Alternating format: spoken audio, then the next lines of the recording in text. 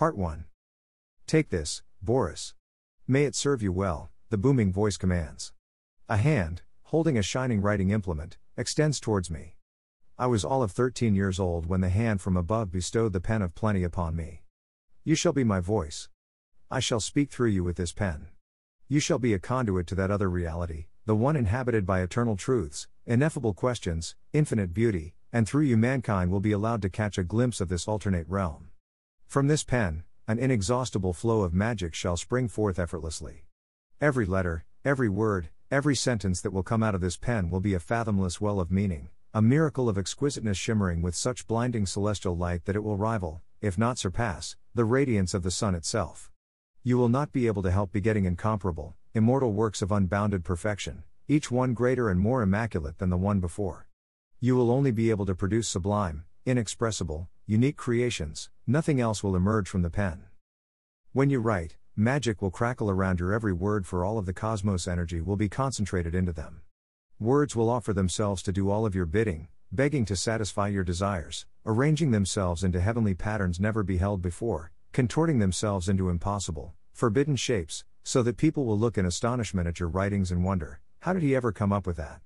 Gleaming words will parade around you, competing to catch your attention with displays of their allure. Some will even shed their shabby clothing that has been worn out by millennia of countless overuse, and stand before you in all of their natural radiant glory, revealing their most intimate secrets, their innermost meanings, just so that they could be immortalized in your creations. When you write, the universe and life will prostrate themselves before you, bending over backwards just to accommodate you. It will be as if you had found a way to shape the immutable laws of physics and fate, so that rather than you being controlled and constricted by them, it will be they who will be wielded by you. There is a price to pay. You will renounce normal life in return. You will be unable to smile, laugh, love, pursue ordinary human activities. You will only be able to write. Writing alone shall be your existence. The pen will torment you, inundating you with a ceaseless deluge of words and ideas that will demand every instant of your life and threaten your very sanity. Yet, avoiding using the pen will be a torture just as agonizing, for you will be burdened by misery, guilt and unease every moment that you spend apart from it. And so, you will not be able to live without the pen, no matter how much it drains you emotionally, mentally, spiritually, physically. This pen shall be the flame that will illuminate the deepest strata of the inner and outer universes, revealing mysteries as yet unfathomable by mankind, exposing truths and vistas never before perceived by the human mind.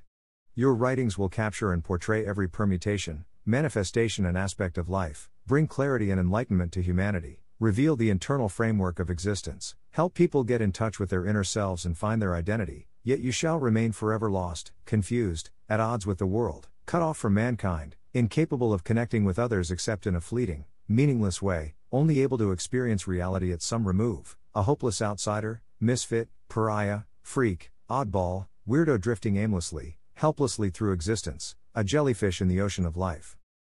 Not only will you be unable to fit into the outer world, you will never be at peace with yourself and your inner world either. You will exist in a state of permanent self-alienation, incapable of relating to or understanding your own thoughts, emotions, desires, needs, frustrations, actions, forever out of step and out of rhyme with yourself, unable to identify with and make contact with your innermost self, with your very essence. You will be cut off from your own existence, forever watching it unfold from a distance. You will be incapable of directly feeling your own feelings and will only experience them as an outside observer. There will always be an impenetrable wall between you and your emotions. You will be detached from and numb to your own happiness, sadness, pain, anger, needs, desires. Out of this pen will spurt life-giving fluids that will bring into being an infinity of uniquely wondrous realities, yet you yourself will be a mere metaphor, an empty shell of a shadow, never being able to feel real, concrete, authentic. The worlds you engender will be suffused with sensation and meaning, while your outer reality will be drab, pedestrian, senseless by comparison.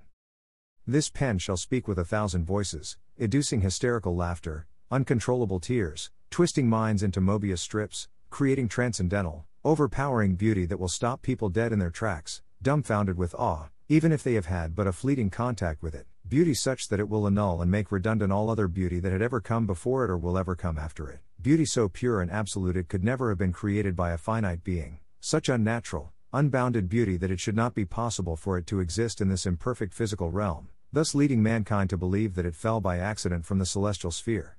Yet you will be blind and deaf to the unique power of your creations, never seeing their magic or comprehending the way they move others.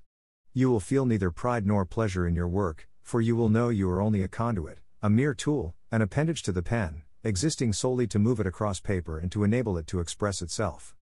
This pen shall be the bathyscaphe within which you will descend to the lowest abysses not yet reached by man, and it shall be the alpenstock with which you will ascend to the highest heights not yet scaled by mankind. The world will laugh at you, ostracize, scorn, misunderstand, persecute you for destroying its most cherished illusions and for making it confront hard, bitter, raw truths hitherto unknown, denied or suppressed. The world will embrace, adore, worship, laud you for being a genius of the highest order and for bringing such joy, beauty and wisdom to it through your creations of wonder. But you will remain numb, frozen inside, unmoved by love or by loathing. You shall move solely within the realm of the infinite, eternal, universal. You will not know how to be young, yet you will not grow old and will stay a man-child, for, by not partaking in the external world, you shall be free of its deleterious, defiling effects. Even though this is a pen of creative cornucopia, one day it shall run out and will write no more. Consequently, writing will be the hardest and most terrifying task of your existence, for you will be forever insecure, not knowing how the pen operates or when it will stop working. If you accept this pen, it can never be disowned, you will never be able to rid yourself of it. The voice stopped. I waited a while for it to resume, but it remained silent. Then, with childish, reckless eagerness, I extended my hand upwards to meet the hand reaching down from above, caring not at all about the consequences of letting the floodgates burst open and getting engulfed by boundless, inexhaustible creativity, heedless of what I was getting myself into or what I might be sacrificing. Part 2. The writer sits in his room, creating at his desk. He has access to the most profound truths, secrets and mysteries of the universe, but the question that the whole world, from the tiniest and simplest organisms upwards, seems to know the answer to, he cannot solve: why live? The writer is torn by two conflicting thoughts that occupy his mind simultaneously and seem equally valid. He is certain that he is blind to a fundamental truth the rest of the world is in possession of, for how else can one explain the whole world choosing life over death and having a purpose to their existence, something he is incapable of? Yet he is also convinced that it is he who is in possession of a fundamental truth the rest of the world is blind to, for if they were privy to this truth they would not be able to live purposeful lives in certainty. The writer is faced with a double task that he has set upon himself and that he hopes the pen will help him accomplish: to unravel the enigma of his existence and to capture all of reality in a single word. The writer is triply imprisoned by his pen, his room and his mind, chained to the desk by his duties. Occasionally, while composing the most fantastical stories and creating the most outlandish realities, he is overcome by curiosity and longing and steals a brief, wistful glimpse through the window at the world outside, a world that is teeming and pulsating with life in all of its myriad manifestations. It is an ordinary, yet real life that he can never be a part of and whose simple pleasures he could never enjoy or grasp the meaning of. Other times he catches sight of a sliver of the sky that is visible to him from his seated position. But he immediately feels guilty for neglecting his sacred task and becomes afraid that the pen will stop working if he does not give it his total attention and all of his time. And so he hurriedly resumes scribbling, letter after letter, word after word, sentence after sentence, in his notebooks of madness. No external sounds ever penetrate the writer's abode. Absolute silence reigns, save for the refrain: Boris, you're going to carry that pen, carry that pain a long time, that echoes around, either in his room or in his mind, he is not exactly sure where. No matter how much greatness the writer begets through his creations, he is left empty and unsatisfied, for his only desire is to surpass his previous achievements and reach a higher peak of perfection. Yet, no matter how hard he tries, he cannot become greater than himself, for how does one outrun oneself? How does one clear a hurdle in one's path towards the pinnacle if that hurdle happens to be oneself? Now and then the writer gets overawed and intimidated by the implement he holds in his hand and becomes frightened of himself. After all, who is he to wield such powers? What right does he have to produce works of such beauty, flawlessness and wonder? Sometimes, the writer's resolve wavers momentarily and he is overcome by fundamental doubts as to what he is doing. Was it the biggest blessing or the biggest curse of his life to have been given the pen? Was he always destined to be bestowed with the pen of plenty, or was it merely by chance of fate that it was he who received it? Were there others who were also handed the pen by the hand from above, or was he the only one?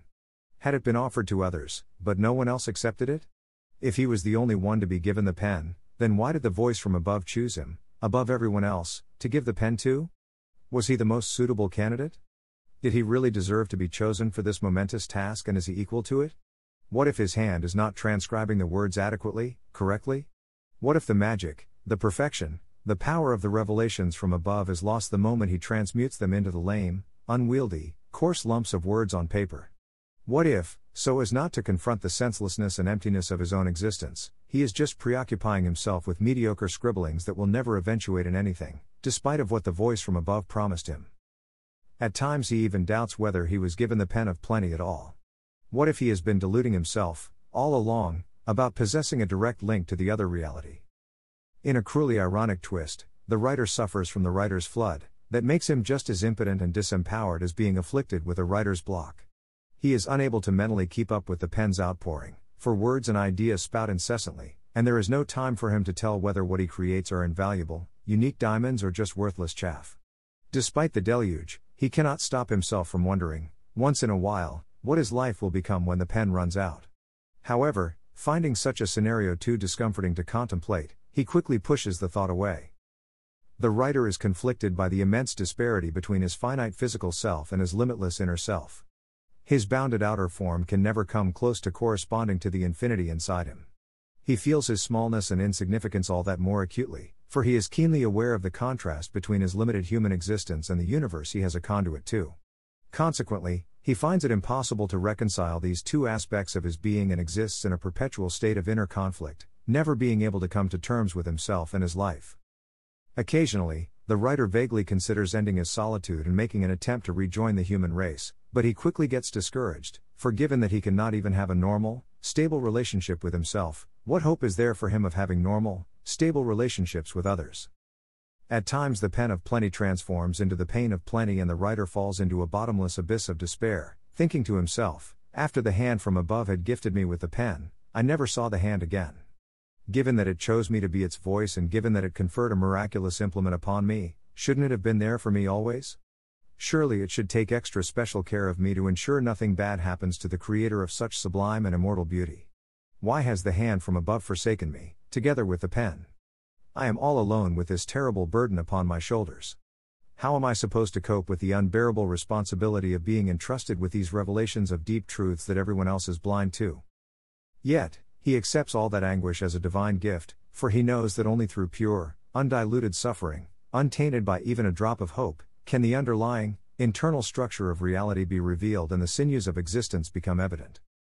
The writer is so engrossed in his work that he does not notice life passing him by, and then death passes him by too. He has no time for life and he has no time for death.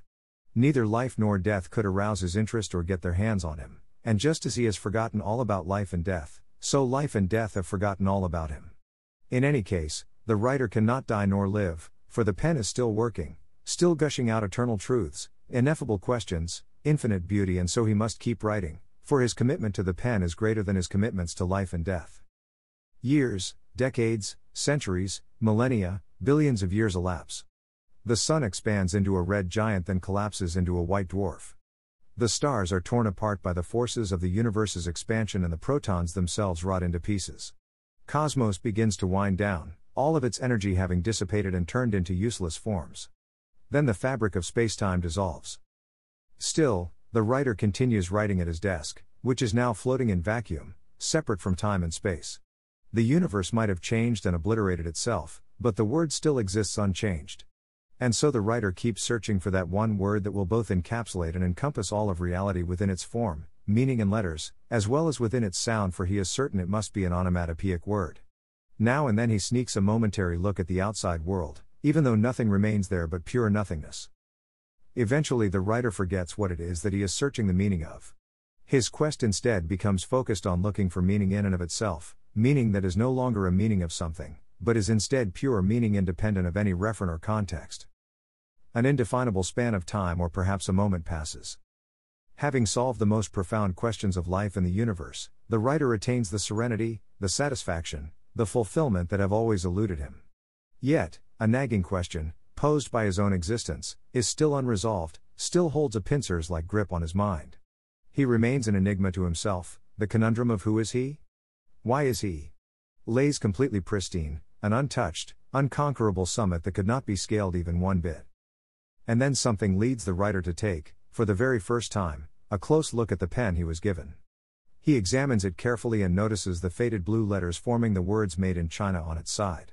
Distant memories come flooding back to him, memories of his mother buying pens at the local supermarket for the start of the new school year, memories of the bare walls of his bathroom that distorted its acoustics, and how he liked to speak to himself there and hear the thin voice of a boy transform into the stentorian, commanding voice of a man.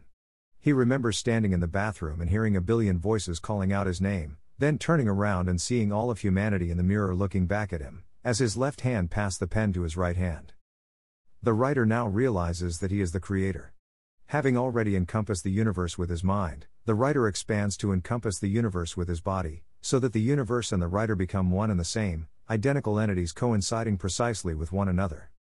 With quiet satisfaction, the writer slowly puts the pen down, and that is how the universe, and this story, ends, not with a bang or a whimper, but with a 1.